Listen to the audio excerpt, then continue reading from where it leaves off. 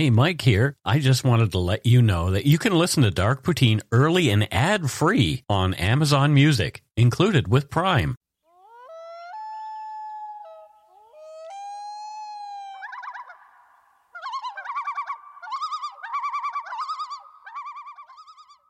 Welcome back to Dark Poutine. I am Mike Brown here in Langley, British Columbia, and at his home in Vancouver is my good friend Matthew Stockton. Hello, Matthew. Hello, Mike. How are you, everybody?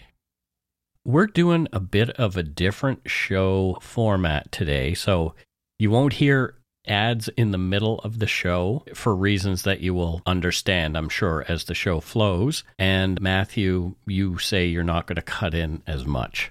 No, I think there's a lot that needs to be covered in this episode, and we're going to talk a lot about many victims to tell their story a little bit. And I think this story is such a big part of our history here in Canada that I just feel like the facts just need the breathing space from what you've written, if you know what I mean. Yeah. And I mean, anyone who's listening who's our age or older and is Canadian, maybe around the world, but specifically Canadian, I think only we understand how absolutely massive this was and how it changed Canada. Right. So yeah, it's a big story. Okay, let's move on. The views, information, and opinions expressed during the Dark Poutine podcast are solely those of the producer and do not necessarily represent those of Curious Cast, its affiliate Global News, nor its parent company, Chorus Entertainment. Dark Poutine is not for the faint of heart or squeamish. Our content is often intense and some listeners may find it disturbing. We are not experts on the topics we present, nor are we journalists. We are ordinary Canadian schmucks chatting about crime and the dark side of history. Let's get to it. Put on your toque, grab yourself a double-double and a Nanaimo bar. It's time to scarf down some Dark Poutine. You are responsible for obtaining and maintaining at your own cost all equipment needed to listen to Dark Poutine. Dark Poutine can be addictive. Side effects may include, but not be limited to, pausing and questioning the system, elevated heart rate, pondering humanity, odd looks from colleagues as you laugh out loud at work, family members not into true crime worrying about you. Positive side effects may include some perspectives and opinions that you disagree with, as well as some wokeness and empathy. If you don't think Dark Poutine is for you, consult your doctor immediately.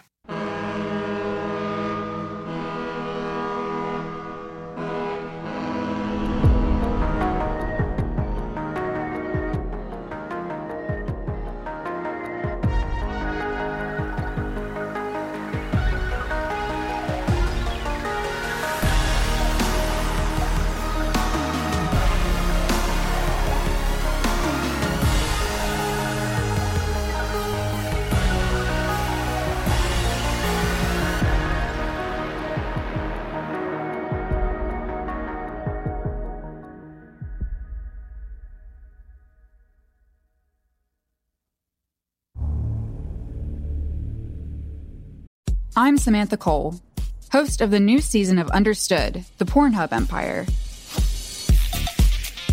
Over the course of 4 episodes, I'll tell you how a horny YouTube knockoff in Canada came to dominate the porn world, only to shatter their cheeky reputation in a massive scandal. The Pornhub Empire is a new season of Understood from the CBC. Available now wherever you get your podcasts.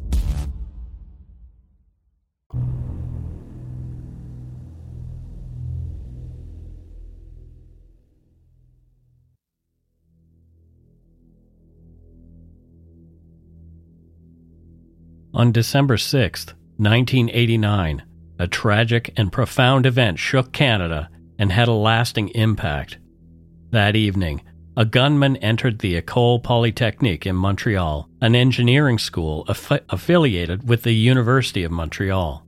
The act of violence that followed was specifically targeted against women, marking it as a horrific instance of gender-based violence. The attacker, motivated by his hatred for feminists, whom he blamed for his personal and professional failures, embarked on a rampage through the school. The consequences were devastating. In less than 20 minutes, 14 young women lost their lives. They were Anne-Marie Edward, Sonia Pelletier, Geneviève Bergeron, Maryse Leclerc, Barbara Dagneau, Maud Havernick, Michelle Richard, Anne-Marie Lemay, Annie Turcotte, Helene Colgan, Nathalie Croteau, Annie Saint Arnaud, Maryse Langinière, and Barbara Kluznik-Widajewicz. 10 more women and 4 men were injured before the cowardly gunman ended his own life. The event, later known as the École Polytechnique Massacre or the Montreal Massacre, left a deep scar on Canadian society. It led to increased awareness and action against gender-based violence, prompting changes in gun control laws and police procedures.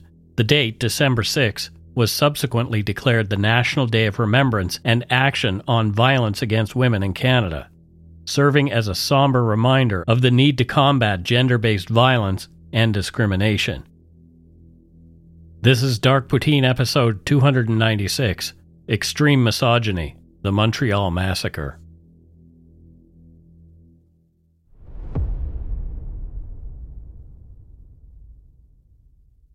Since the outset of Dark Poutine, we've been planning an episode on the topic we're about to cover, and we want to ensure that we do it sensitively and with the utmost care, as we try to do all our episodes. In this episode specifically, we reflect on one of Canada's darkest moments. We revisit the haunting legacy of the École Polytechnique Massacre, a poignant reminder of the ongoing struggle against gender-based violence. We will do our best to minimize focus on the offender and have chosen not to name him. On the fateful day of December 6, 1989, Canada was jolted by this tragedy that would forever alter its discourse on women's rights and safety. As we approach yet another anniversary of this harrowing event, we delve into how the shadows of that day continue to influence our society, policies, and collective consciousness.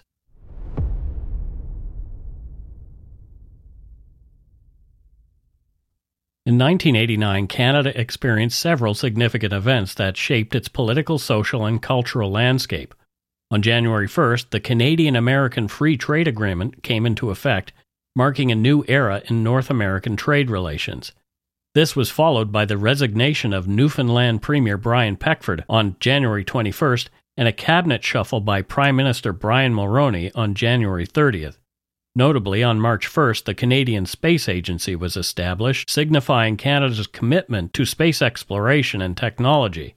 In the realm of politics and social issues, Deborah Gray won a by-election on March 13th to become the first member of Parliament for the Reform Party, and the murder of LGBT activist Joe Rose in Montreal on March 19th highlighted ongoing social challenges. We are planning a future episode on Joe Rose. In sports, the Calgary Flames won the Stanley Cup Finals on May 25th, and the Sky Dome, now Rogers Centre, in Toronto, was opened on June 3rd. CBC News World, a cable television network, was launched on July 31st, enhancing the Canadian media landscape. The Quebec general election on September 25th resulted in a large Liberal majority, and on December 2nd, Audrey McLaughlin was elected the first female major party leader in Canadian history, heading the NDP. But what occurred at École Polytechnique on December 6 became the most memorable of all events in Canada in 1989. According to their website, Polytechnique Montreal is a flagship of engineering in Quebec and is also one of Canada's leading engineering, educational, and research institutions. Since its establishment in 1873, Polytechnique Montreal has trained nearly 50,000 engineers, specialists, and researchers.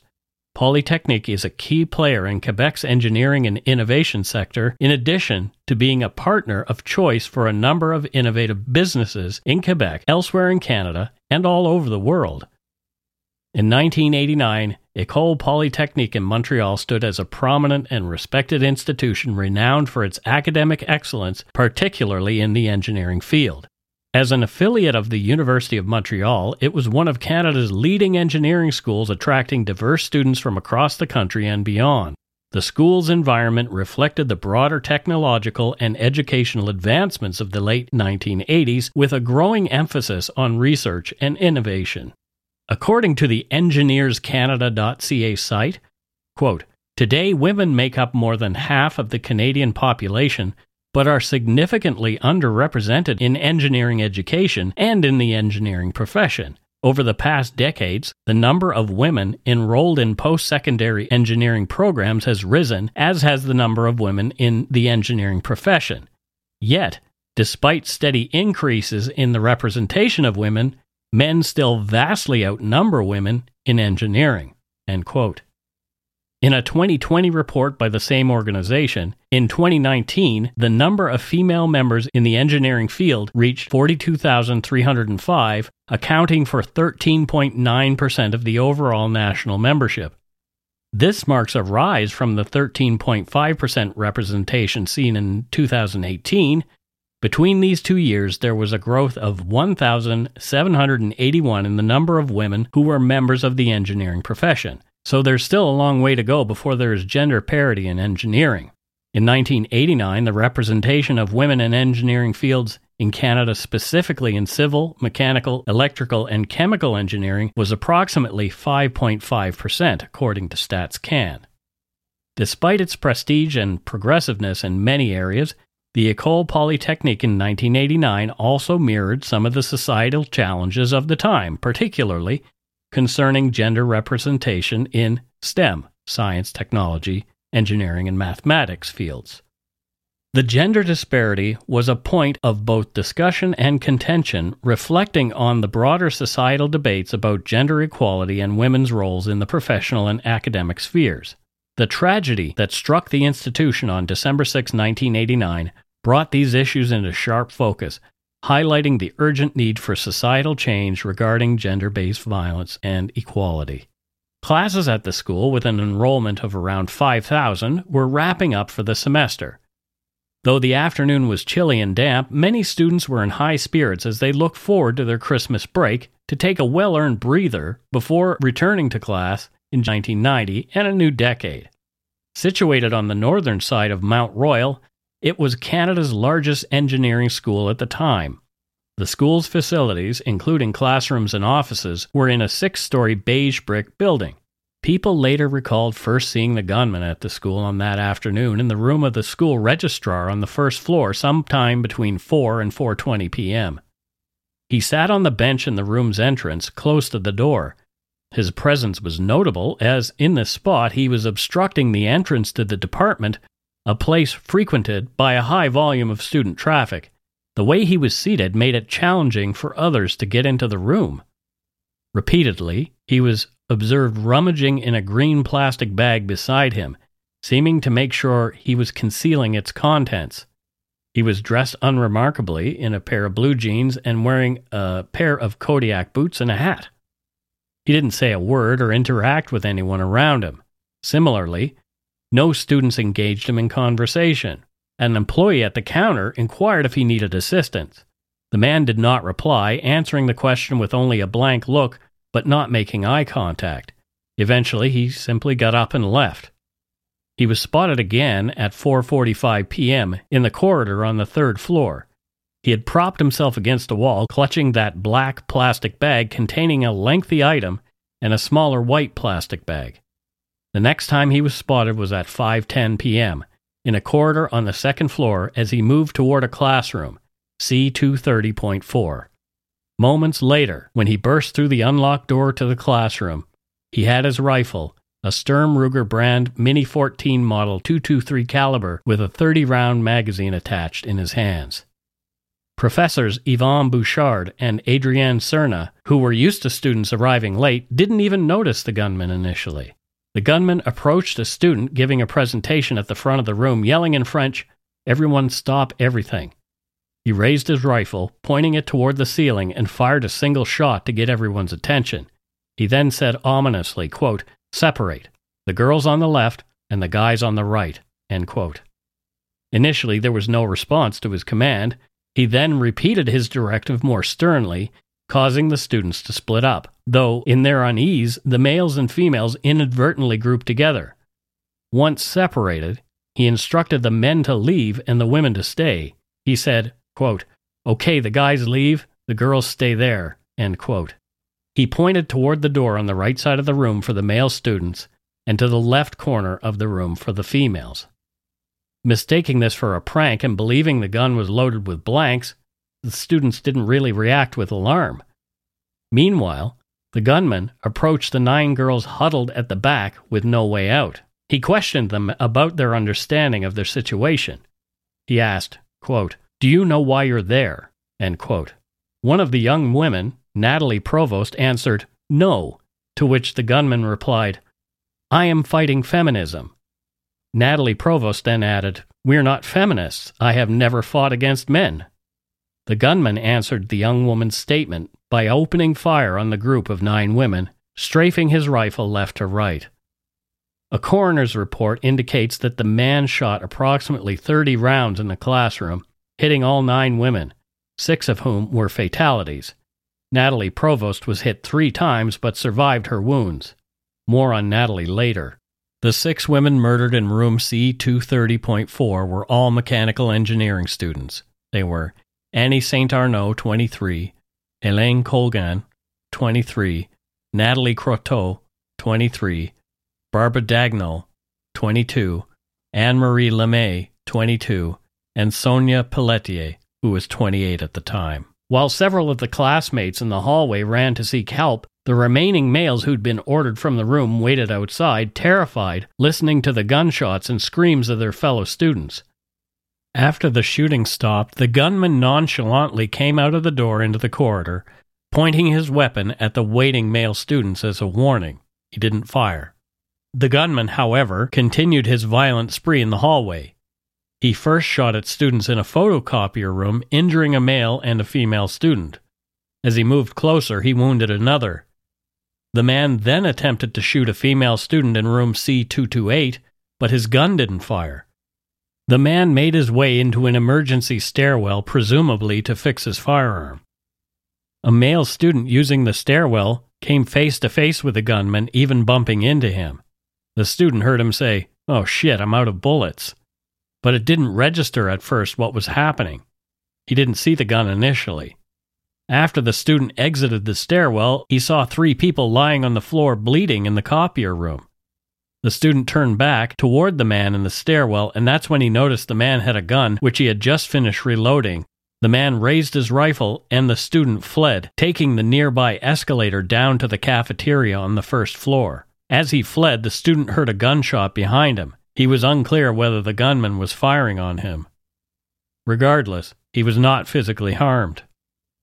The first 911 call came at 5:12 p.m., 2 minutes after the whole thing began. It was from a student. Over the next 3 minutes, the student told the operator that there was a gunman at the school, that the male and female students had been separated in one classroom, and the females had been shot. The operator was able to hear gunfire and moaning of wounded people as the student recounted the harrowing details. Several other calls came in from the school almost immediately after the first caller, mirroring what that caller had initially reported. Police were dispatched. The gunman strode past the 3 wounded people near the copier room and returned to room C228, his rifle now reloaded. He found the door was locked. Frustrated, the man fired 3 shots into the door and turned to walk away. As he made his way into the foyer, a female student coming off the escalator caught the gunman's eye, and he fired on her. Although he had wounded her, and she initially fell to the floor, she was able to get to her feet and fled up to the 5th floor, where she hid. Once in the foyer, the gunman found a person hiding behind the reception counter. The gunman again changed his rifle's magazine and fired on the terrified person crouching behind the counter. He missed. He moved forward, coming within 2.5 meters of the person, and fired again, missing for a second time. Rather than fire a third time, the gunman turned and walked away, presumably looking for another victim. When he was approximately 7 meters away from room B218, the financial services office, the gunman saw another woman who spotted him at the same time. The gunman ran toward the open door. Maryse Languinière, a 25-year-old clerk in École Polytechnic's finance department, moved to close the door and locked it before the gunman arrived. However, the gunman put his high-powered rifle against the window and shot through it, fatally wounding Maryse as she ran away from the door. It was somewhere between 5:15 and 5:20 p.m. when the gunman made his way down the escalator toward the school's cafeteria, as outside, first responders began arriving, including police and ambulances. They began setting up a security perimeter and considered their plan to deal with the ongoing situation. Precious time ticked by, and the first responders did not enter the school until 20 minutes after they'd first arrived. Matthew, by then, it was too late for the women in the gunman's about past. This story, and what were your thoughts as more details came out? I was in college at the time. It's not like one of those, where were you when Kennedy was shot or whatever. Like, I can't remember exactly where I was, but I remember I was in college, as were my friends, and, you know, we were all essentially the same age as these 14 women. As I was, yeah. We were all in school, and all of my female friends were in universities across the country. So this was very big for all of us. Back then, there was no social media. And so the details sort of came out evening newscasts by morning paper over a number of days. And as you learn more, it just got worse and worse and worse. And I think we have to remember as well that this was a decade before Columbine in the USA, right? So we didn't even have a language for this. So it at the time for us, it was unimaginably shocking in a way that sadly, I think maybe it wouldn't be now, which is unfortunate. You know, like Canada changed that day, and it really is one of these pivotal events in our history. It was so serious until April 2020, when the Nova Scotia shooting happened. This one had the highest number of deaths in Canadian history. It was, and because of the fact that he separated the women to do it specifically, sort of even, you know, increased that sort of unimaginability of it all. Right. There wasn't even the term school shooting or thoughts and prayers. Like, all of this, like, this predates all of that, right? Right. The majority of the media at the time wasn't calling this what it really was. And it's something that I felt at the time. And that was a terrorist act against women's progression, against feminism. Right. There was some debate, but it was kind of fake debate. It was almost like society wanted just to chalk it up as, you know, quote, a crazed gunman, right, who happened to have killed women. Or the other perspective was, you know, he, quote, you know, had a problem with women, right? Well, if you'd had a problem with women, he could have gone to a nursing school or a primary teacher school. But no, he went to a school where women were studying engineering. And I think that was symbolically significant. It's like, it was like he was saying, how dare you study to do a man's job? And it's one of these things, like, I don't know if I could have put it into words, but nobody really wanted to tackle what this was about and what it was. And that was a terrorist act. And I think in part because I had a handful of young women who were very close friends who were, unlike so many at the time, actually considered themselves feminists as well. So I got those perspectives from my female friends at the time. Yeah.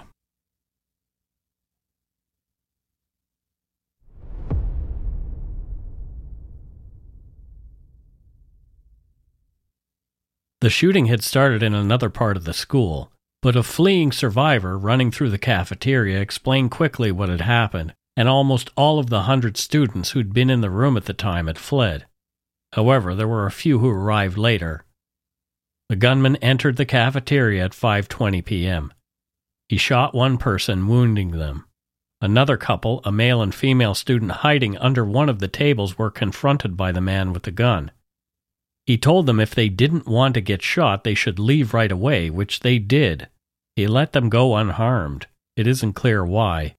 Barbara Kluznik-Widajevitz, 31, a nursing student, was the next to die.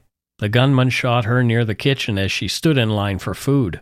He wounded another student with this volley, and the remaining students scattered. The killer then entered the poly party room at the rear end of the cafeteria. Inside, he found Anne-Marie Edward, a 21-year-old chemical engineering student, and civil engineering student Geneviève Bergeron, also 21, hiding in an unlocked storage closet. He leveled his rifle at the two women and killed them both. Survivors of the ordeal later said it appeared the gunman was smiling coldly as he went about his grim business. The gunman left the cafeteria and returned to the escalator, taking it up to the third floor. He fired at 3 people, 2 men and a woman, in the corridor before entering another classroom, B311. There, a class of 26 students and 2 professors continued class. They had no idea that anything was going on until the gunman entered the room at 5:25 p.m. Professor Jean-Paul Bellon's Mechanical and Thermal Characterization of Materials class was listening to end-of-term student presentations. 3 students were on the raised stage at the front of the room, including Maryse Leclerc, a 23-year-old materials engineering student. The gunman screamed for the men to get out. Once again, nobody moved. They all just sat there. Again, some said they thought it was a prank, that the gun looked like a toy. The gunman shot and wounded Maryse to make his point. As she dropped to the ground, the room descended into pandemonium as people ducked for cover or scrambled to escape. The gunman quickly turned toward students who were trying to flee. Materials engineering students Michelle Richard, 21, and Maud Haviernek, 29, had been sitting in the front row when the shooting started in room B311. They tried to escape. Both fell dead as the gunman cut them down. The killer stalked through the room, ignoring the men and shooting the women. 3 more female students were wounded. Annie Turcotte, a 20-year-old materials engineering student, was killed. The gunman returned to the front of the room and reloaded his firearm once again. There, he took out his hunting knife with a 6-inch blade and stabbed Maryse Leclerc 3 times as she lay moaning. She finally succumbed. The gunman set down his knife and 2 boxes of bullets, took off his coat and cap, and sat on the floor. His last words before shooting himself in the head and ending his life were, "Oh shit." At the end of the ordeal, the man had taken the lives of 14 women and wounded 10 more, and 3 men were also injured. Many more had psychological wounds that have haunted them ever since. The country mourned. Politicians responded with expressions of grief and calls for action. The Prime Minister of Canada at the time, Brian Mulroney, expressed his deep sorrow and emphasized the need to prevent such tragedies in the future. Provincial leaders, including Robert Bourassa, the Premier of Quebec, also voiced their condolences and support. There was a strong emphasis on reassessing gun laws and addressing issues of gender-based violence. Across the country, there was a wave of vigils, memorials, and tributes to honor the victims. The tragedy led to deeper discussions on gender equality and women's rights, prompting advocacy and changes in policy. Educational institutions, feminist groups, and the general public rallied to commemorate the victims and demand change. The female students who died that day were all hard-working women who had their promising lives cut short by the 25-year-old gunman. Rather than get into his backstory, let's remember them. Brief biographies of each appear in José Boileau's book Because They Were Women. We'll do our best to paraphrase each here. Annie St. Arnaud. She was considering joining her brother, a missionary in Africa, for community projects, but had also been offered a job at the Alcan smelters in Saguenay. Inspired by her brother, she contemplated combining humanitarian work with science. Close friend Sonia Beauregard, who had known Annie since they were 4, remembered her as a uniquely curious and thoughtful individual. Annie stood out for her creative approach to projects since childhood, such as a unique presentation on the horizon and her meticulous approach to art projects. She was an artist and a poet who participated in symphonies and theater, showing a deep commitment to environmental issues. Science was Annie's passion. She was often ahead of her peers in understanding and was the only girl in her high school science club. Choosing mechanical engineering at Polytechnic was a natural fit for her, driven by a desire to interact with and improve the environment. Described as expressive, kind, and altruistic, Annie's idealism and belief in the goodness of people were central to her character. Natalie Croteau, a standout from Brossard, a Montreal suburb, was known for her determination and academic excellence. In the 1980s, it was uncommon for girls to pursue engineering, but Natalie was undeterred. She was sociable, enterprising, and involved in various activities like Air Cadets and school events. Natalie's passion for science branded her as a nerd, a label she embraced without hesitation. At École Secondaire Antoine Brossard, she excelled in her studies and participated in Génie en Herbe, a competitive academic TV show. Natalie's ambition led her to Polytechnique, where she was unfazed by being one of the few women in a male-dominated environment. She was passionate about learning and always ready to help others, valuing education as a means to understand and achieve. Natalie was just one semester away from completing her mechanical engineering degree in December 1989. After years of hard work, she had planned a celebratory trip to Mexico with friends, including Hélène Colgan. However, the tragic events of December 6 changed everything, as both Natalie and Hélène were victims of the massacre. Hélène Colgan was known for her dedication to her studies, a shift from her more social life in high school. At university, she became entirely focused on her goal of becoming an engineer to make a positive impact on the world. Remembered for her humor and intelligence, Hélène was a well-rounded individual who balanced academic excellence with a lively personality. Hélène's aspirations in engineering were clear, and she was on her way to completing her undergraduate studies with plans for a master's degree. She had already received job offers, including one in Toronto. Described by her mother as an implicit feminist, Hélène was looking forward to a post-semester break, planning her trip to Mexico with Nathalie Croteau. They were scheduled to fly out on December 29th. Barbara Daigneault was born in Great Britain on March 2, 1967, during her father Pierre-Alain Daigneault's studies at Birmingham University. After moving to Quebec as an infant, Barbara grew up influenced by her father's engineering background and her mother's advocacy for women's advancement. Barbara pursued science at Collège des Bois de Boulogne and later attended École Polytechnique, drawn to mechanical engineering. She worked with her father at ETS training systems in his lab while also exploring her passion for music. Having learned piano and violin in her early years, she switched to double bass in Montreal and took singing lessons. Living with her brother Jean-Christophe in Montreal, Barbara balanced her studies with a quieter personal life, dating an engineering student named Eric Alexis. At 22, she was on a promising mechanical engineering path and in love. Anne-Marie Edward was a first-year Polytechnique student and balanced her studies with a passion for outdoor sports and activities. Born in 1968, she grew up enjoying whitewater kayaking, survival camping, rock climbing, and horse riding. She was also an adept sailor, loving stormy weather and challenges. Anne-Marie shared a close bond with her brother Jim, her partner in numerous adventures.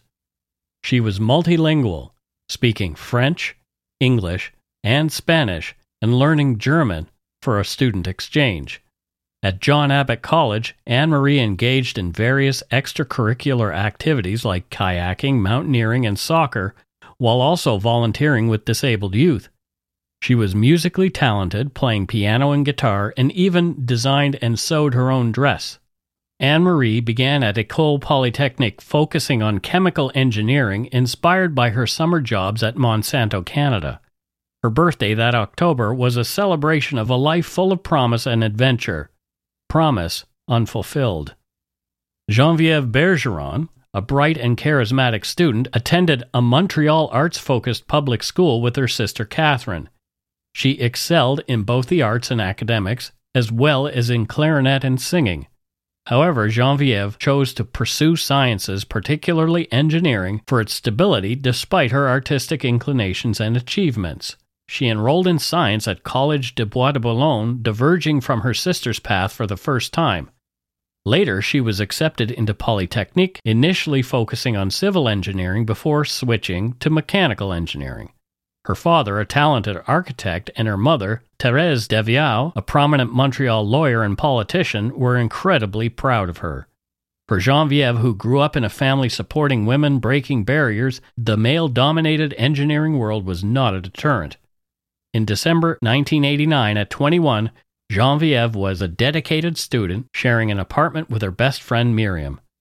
She remained cheerful and friendly, embodying her father's belief that the world was hers.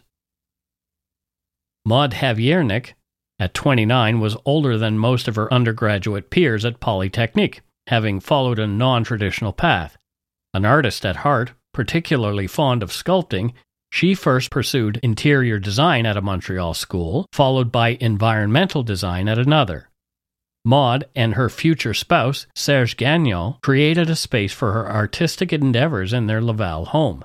After realizing her diploma limited her career progression, Maud decided to pursue engineering at Polytechnique to gain decision-making power in her projects. This required taking some other science classes, a field she had not previously explored. With support from her family and her own determination, Maud juggled work and studies, often studying at her mother's house to ease stress. Maud chose materials engineering as her specialization and was in her third year during the fall semester of 1989. Despite the pressure of impending exams, she was prepared to present her project in her professor's class that day. Barbara Maria Kluznik-Widajewicz was a nursing student at the University of Montreal, having already earned a master's in engineering in Poland. Active in the Solidarność movement against Poland's communist regime, she and her husband Witold fled to Montreal in 1987. In Canada, Barbara Marie pursued nursing, excelling academically and receiving an excellence grant. The couple was politically engaged and enjoyed Montreal's student life, but couldn't return to Poland, missing significant family events. Barbara Maria, fluent in multiple languages, was adapting well to her new life. She and Witold often met at the École Polytechnique cafeteria due to their busy schedules. On December 6, 1989, the couple was in line at the cafeteria when the shooting began. Witold was swept away in the ensuing chaos, unaware of his wife's fate until later. Maryse Langenier worked as a secretary in the financial services department at École Polytechnique. She wasn't much older than the students. Born in 1964 in Grandine, she was the youngest of 13 children. After studying computer science, she joined Polytechnique and met her future husband, Jean-François Larrivée, Jeff, in 1986. Their romance blossomed, starting with a movie date and leading to them moving in together in 1987. It was a significant step in Quebec at the time. The couple married in August 1989 and enjoyed a honeymoon in Punta Cana. Known for her expressive smile and ability to communicate deeply with her husband, Maryse enjoyed needlework and decorating their home. The couple hoped to start a family, and tragically, at the time of her death, Maryse had told Jeff she thought she was pregnant. Maryse Leclerc, known for her rebellious nature and determination, grew up resisting classic gender norms. Interested in space and exploration from a young age, she showcased strong leadership skills in the Girl Guides program. After leaving a strict high school due to its uniform and discipline, Maryse attended a more progressive school in Laval, embracing the British punk and Montreal new wave scenes. Maryse, who enjoyed sewing and creating her own clothes, also excelled in sports like handball and skiing. Her adventurous spirit led her to a summer at a Canadian military training camp, which she left early due to its rigidity. Dissatisfied with her initial choice at an advertising school, she switched to materials engineering at Polytechnique. Maryse worked several jobs to support herself and had a significant relationship with Benoit, a fellow Polytechnique student. Known for her spontaneity and disregard for others' opinions, Maryse drove a graffiti-covered Honda Civic, reflecting her unique personality. She was eagerly preparing for a project presentation at school on the day of the tragic massacre. Anne-Marie LeMay's journey to engineering stemmed from her desire to aid people with disabilities, influenced by her experience helping a disabled friend. She grew up in Boucherville and chose Collège de Maisonneuve for her early studies, initially considering medicine but ultimately selecting engineering at Polytechnique due to her grades. At Polytechnique, Anne-Marie's sociable nature and preference for teamwork and collaboration were well suited to the field of mechanical engineering, her chosen specialty. She also maintained her passion for singing, participating in a choir with friends, and being influenced by her father's involvement in the theater. Anne-Marie displayed her pioneering spirit by working at a Speedy Muffler branch, being the first woman to do so. Her summer internship at Cascades Technologies affirmed her engineering path. She demonstrated leadership in organizing graduation photo sessions and was in a relationship with Laurent, a fellow engineering student who survived the attack. Sonia Pelletier hailed from the small village of Saint-Ulrich in Gaspésie, excelling in her studies from a young age and becoming a source of pride for her family and community. She was known for her exceptional intellect and energy, remembered fondly as a memorable and exceptional person. After obtaining a DEC in architectural technology in Rimouski, where she met her friend Sylvie Harrison, Sonia pursued additional classes to enroll at École Polytechnique. In Montreal, she lived with Sylvie and Danny, Sylvie's sister, focusing intensely on her studies in mechanical engineering. She received an Excellence Award from Polytechnique and was known for her cooking skills, particularly enjoying making homemade pasta. Sonia's dedication to her studies led her to the end of her final semester with her last classes concluding on December 5, 1989.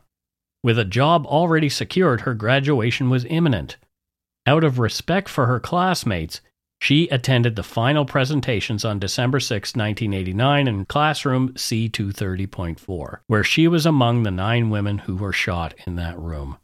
Michelle Richard from Lac Mégantic was renowned for her impactful contributions, notably co-founding Maison des Jeunes de Mégantic. Known for her leadership and musical talents, she played trumpet in the Cadets Corps and participated in a significant student exchange to Alberta, fostering strong bonds with friends there. After moving to Montreal in the mid-1980s, Michelle remained closely connected to her roots in Lac Mégantic, frequently returning and contemplating buying land there. Cherished by family and friends for her warmth and zest for life, she pursued engineering with determination, enrolling in the metallurgical engineering program at Polytechnique.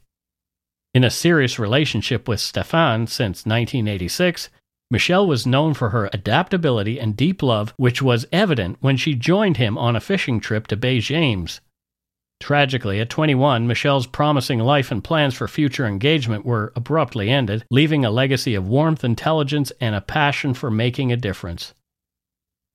21-year-old Annie Turcotte, a materials engineering student at École Polytechnique, was known for her fun-loving and cheerful personality. Living with her brother Christian in Montreal, she balanced her academic focus on nature and environment with a strong sense of community and unity, suggesting a potential for future in politics and diplomacy. She excelled in academics and swimming in Granby and was also profoundly generous, teaching swimming to disabled youth and children at her family's motel. Annie's adventurous spirit shone through in activities like fixing her car's leaking gas tank and joining her brother Donald on a challenging bike trip through Gaspésie despite her lack of cycling experience. On the eve of December 6, after a physics studies session with Donald, she looked forward to continuing her demanding engineering studies, demonstrating her dedication and resilience.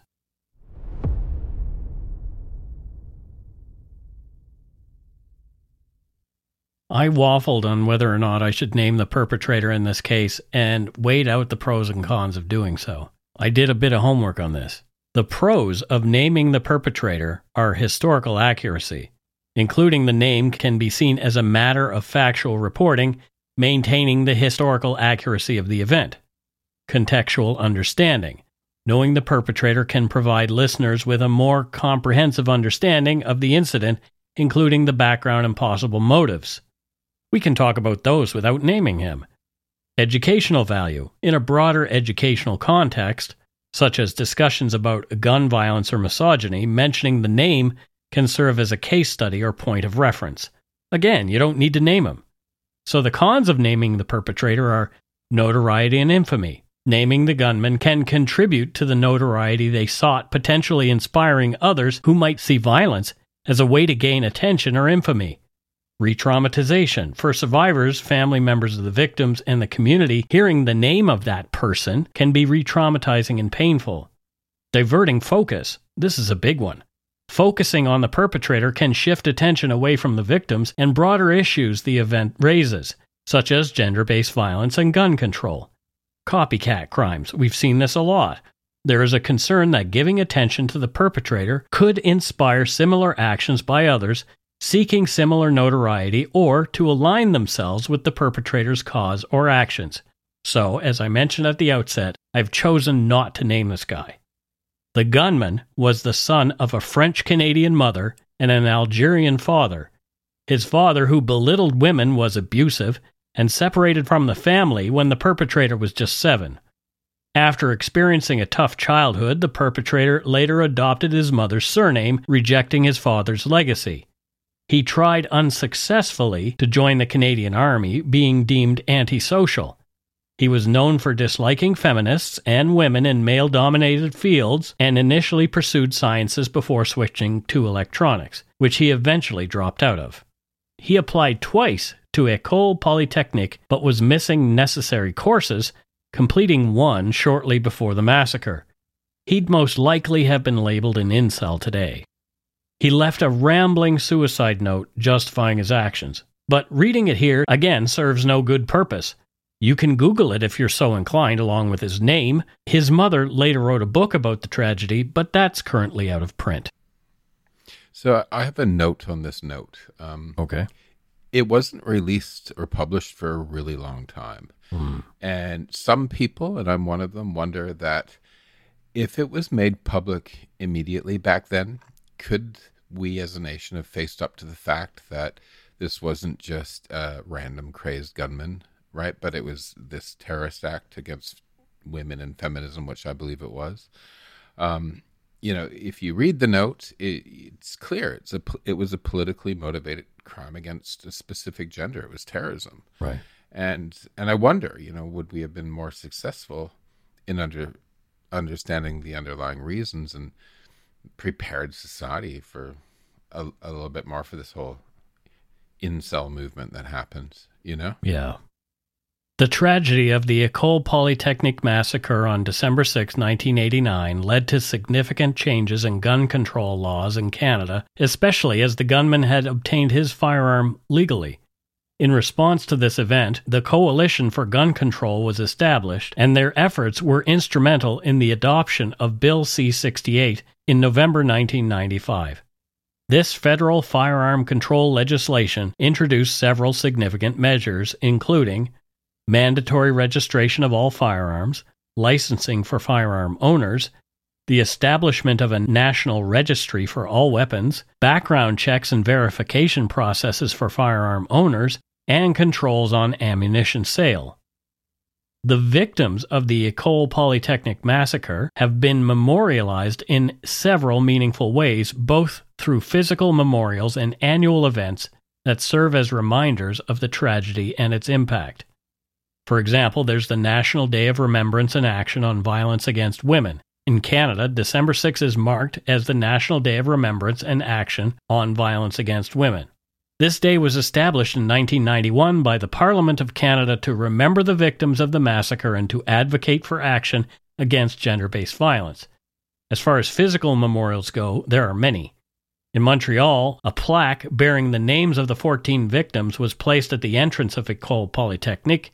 Additionally, a memorial called Place du 6 Décembre 1989 was created in 1999.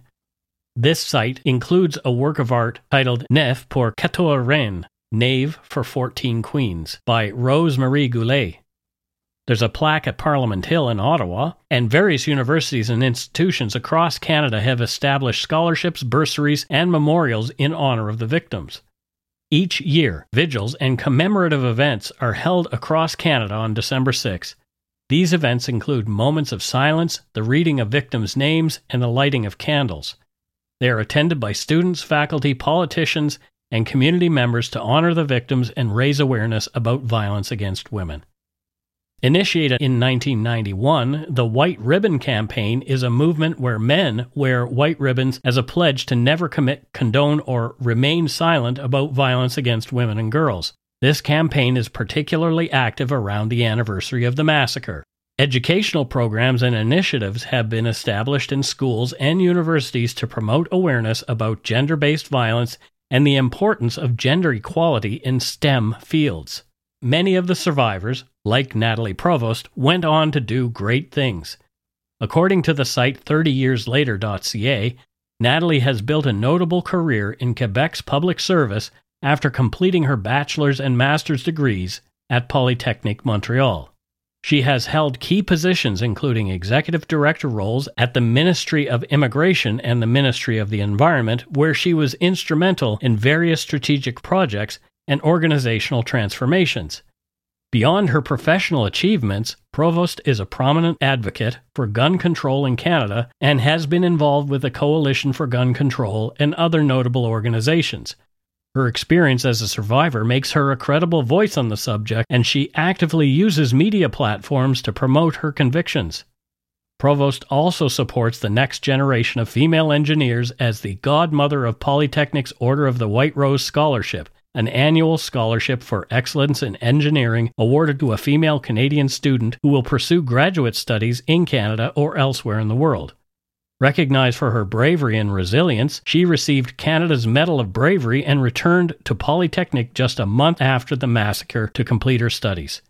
She was the first woman on Polytechnique's board of directors and balances her career with being a mother of four, exemplifying strength, determination, and ethics. That site, 30yearslater.ca, points out how Natalie and many other survivors who were there that day are wonderful examples of potential realized. And that's it for Dark Poutine episode 296, Extreme Misogyny, the Montreal Massacre. So we'll have some ads here, and we'll lighten things up a little bit with some voicemails and some Patreon and Donut Money donor shoutouts.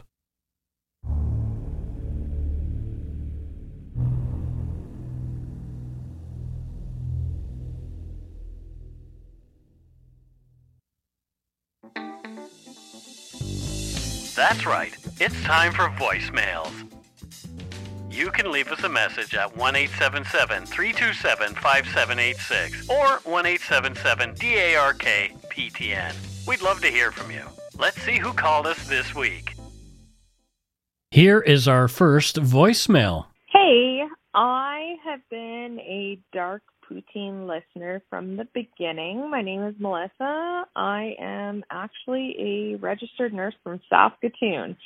But a while back, you asked people to call in on momentous occasions. And this happens to be my very first trip to Vancouver as an adult. And I'm staying in Yaletown, so it seemed appropriate to phone. Anyway, keep up the good work. Love your show. And yeah, I'm not going to tell you to go take a shit in your hat, but I am going to tell you to take care of yourselves. Hey, see ya. Bye. Thank you. Oh, she's in my hood. Registered nurse. In my hood. Love me a registered nurse. You people are so overworked and underpaid. Holy smokes. I can't even fathom how they do what they do. I think you guys are a sucker for punishment. It must be something like that. They love people so much they want to do the job, and then they get there, and it's just they're hosed by the system. They're hosed. That's such a Canadian word. Yeah. They're hosed by the system, but no, important. So thank you, and welcome to my neighborhood. Yeah, maybe she ran into you and Steve at some point walking along. Maybe she'll see us. Maybe. Yeah. Hey, it's Ellen Walker calling from good old Schwa in Ontario.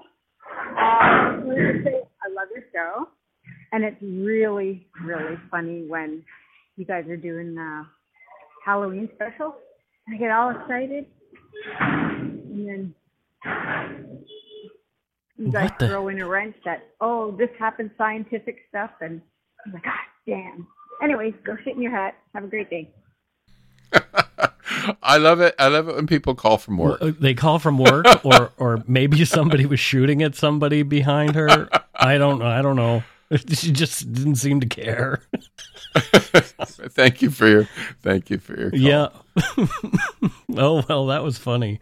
Yeah, we like doing the special episodes, like the Halloween episodes and that kind of thing, because it cleanses the palate after doing such, dark things that we sometimes do. It's a little amuse-bouche. Yes, exactly. Let's go on to our last voicemail. Voicemail number 3, I have it labeled here. Hi, Mike and Matthew from Montreal Blue Noser. I just wanted to give you guys a shout. I have been getting caught up on the last few months' worth of episodes as I was kind of in a funk this fall. I just finished the Leo Major episode, and wow, what a remarkable Canadian. I have a soft spot for vets. My great-uncle was a World War II vet, and we had some great local vets in this area who have all unfortunately passed on. I just want to say how much I appreciate the show, and you guys have a certain way about just how you tell these stories. Your compassion and the care you take with each story is profound. I keep returning even when I take breaks from different social media and podcasts, but I always come back to you guys, and you're always the first one I tune into. It's also interesting because I also tend to be more center-aligned towards my views, but I just appreciate how you guys approach stuff, and you give people pause to think and be more open-minded on things. I have definitely changed my outlook on different positions because of you guys. And I just want to say, keep doing what you're doing. And just to add a little Nova Scotia flair, go take a dump in your Sou'wester. Have a nice day. Well, thank you very much. I love it. Thank like you. I've said many times before, I love it when my fellow Blue Nosers call up and give us a shout. Yeah, and I think it's interesting. I love it when people can say that, hey, they've learned something or they've changed a perspective. Mm-hmm. And we've had this conversation before. I think she suggested there she's more center sort of thing politically. Yep. I think it's because you and I are quite different in some perspectives, so I think it kind of balances. It does, bit. Yeah. It's kind of, it's good. I've heard enough podcasts where the hosts absolutely agree with each other all the time. And then there's the converse where I've listened to podcasts where the hosts actually yell at each other for a large amount of the. And I only call you a commie when we're not recording. Yes, exactly. I am not a commie. I am in no way Pinko commie bastard. Yeah. No, I am not a communist. To me, you might as well be, Mike. Oh boy. Yeah, then your bar for communism is very low. But I love you anyway. Internet went out.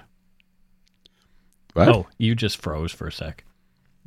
I love you anyway. Okay. Anyway, that's it for voicemails. That's it for this week's voicemails.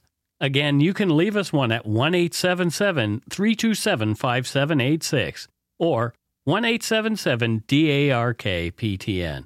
We'd love to hear from you, even if it is just to say hi and to tell us to go shit in our hats.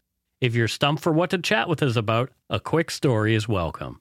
It's time for Donut Money donors and Patreon shoutouts, and we don't have any patrons new this week. However, we do have a Donut Money donor shoutout, and it's from another podcast.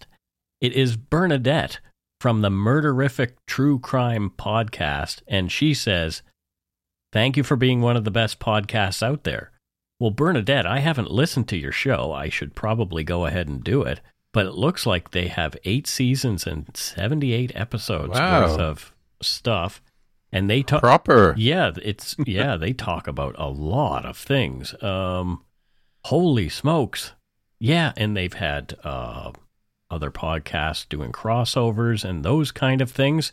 So fantastic. Murderific. Yeah. Check them out. I think I will give that a listen tonight. The Murderific True Crime Podcast, wherever you get your podcasts. Thanks, Bernadette. Thanks, Bernadette. Awesome. I wanted to call her Bernie, but I don't know if she likes that or not. She may not. She may not. But Bernadette is in Lisbon Falls, and it looks like Maine in the United States. And so what does Bernadette do there other than podcasting? Does she have any hobbies or does she have a full-time gig? I am going to do the same one for everyone today. Okay. And I'm going to say Bernadette, as a woman, can do any job she wants to. She can. Any job. Yep. Any job. For the same amount of money as a man gets. Or more if you're more qualified. Exactly. Yeah. So I'm sticking with that today because I think it's relevant. Yeah. Thanks to all our patrons and Donut Money donors past and present for your generosity. It helps to keep the show going. You can become a patron of Dark Poutine at patreon.com/darkpoutine. For a one-time donation, you can send us donut money via PayPal using our email address, darkpoutinepodcast@gmail.com. If you don't already subscribe to the show, it would mean a lot if you did. You can easily find Dark Poutine on Apple Podcasts, Spotify, or wherever you listen to your favorite shows. If you haven't gotten yours yet, my book, Murder, Madness, and Mayhem, is available to order via a link on the Dark Poutine website. And speaking of darkpoutine.com, please check it out for show notes and other cool stuff. We'd appreciate it if you took the time to give Dark Poutine a like or a follow on Facebook and Instagram. Most importantly, thank you for listening, and tell your friends about us. Word of mouth is a powerful thing. And if you've made it this far into this show, we just want to say thank you, and don't forget to be a good egg, which we know you all are really, and not a bad apple. Bye, everybody. Bye.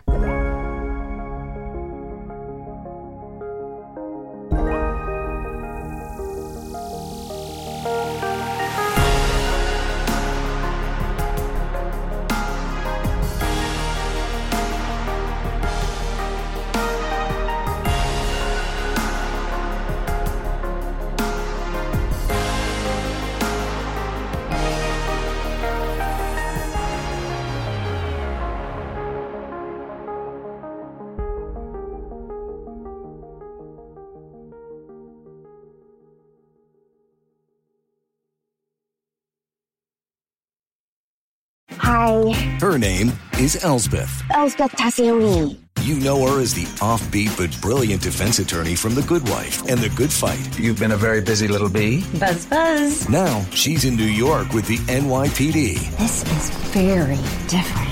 Better. But still using her unconventional ways to find the truth. Are you trying to sniff me, Miss Tassioni? Elsbeth, new series Thursdays on Global. Stream on Stat TV.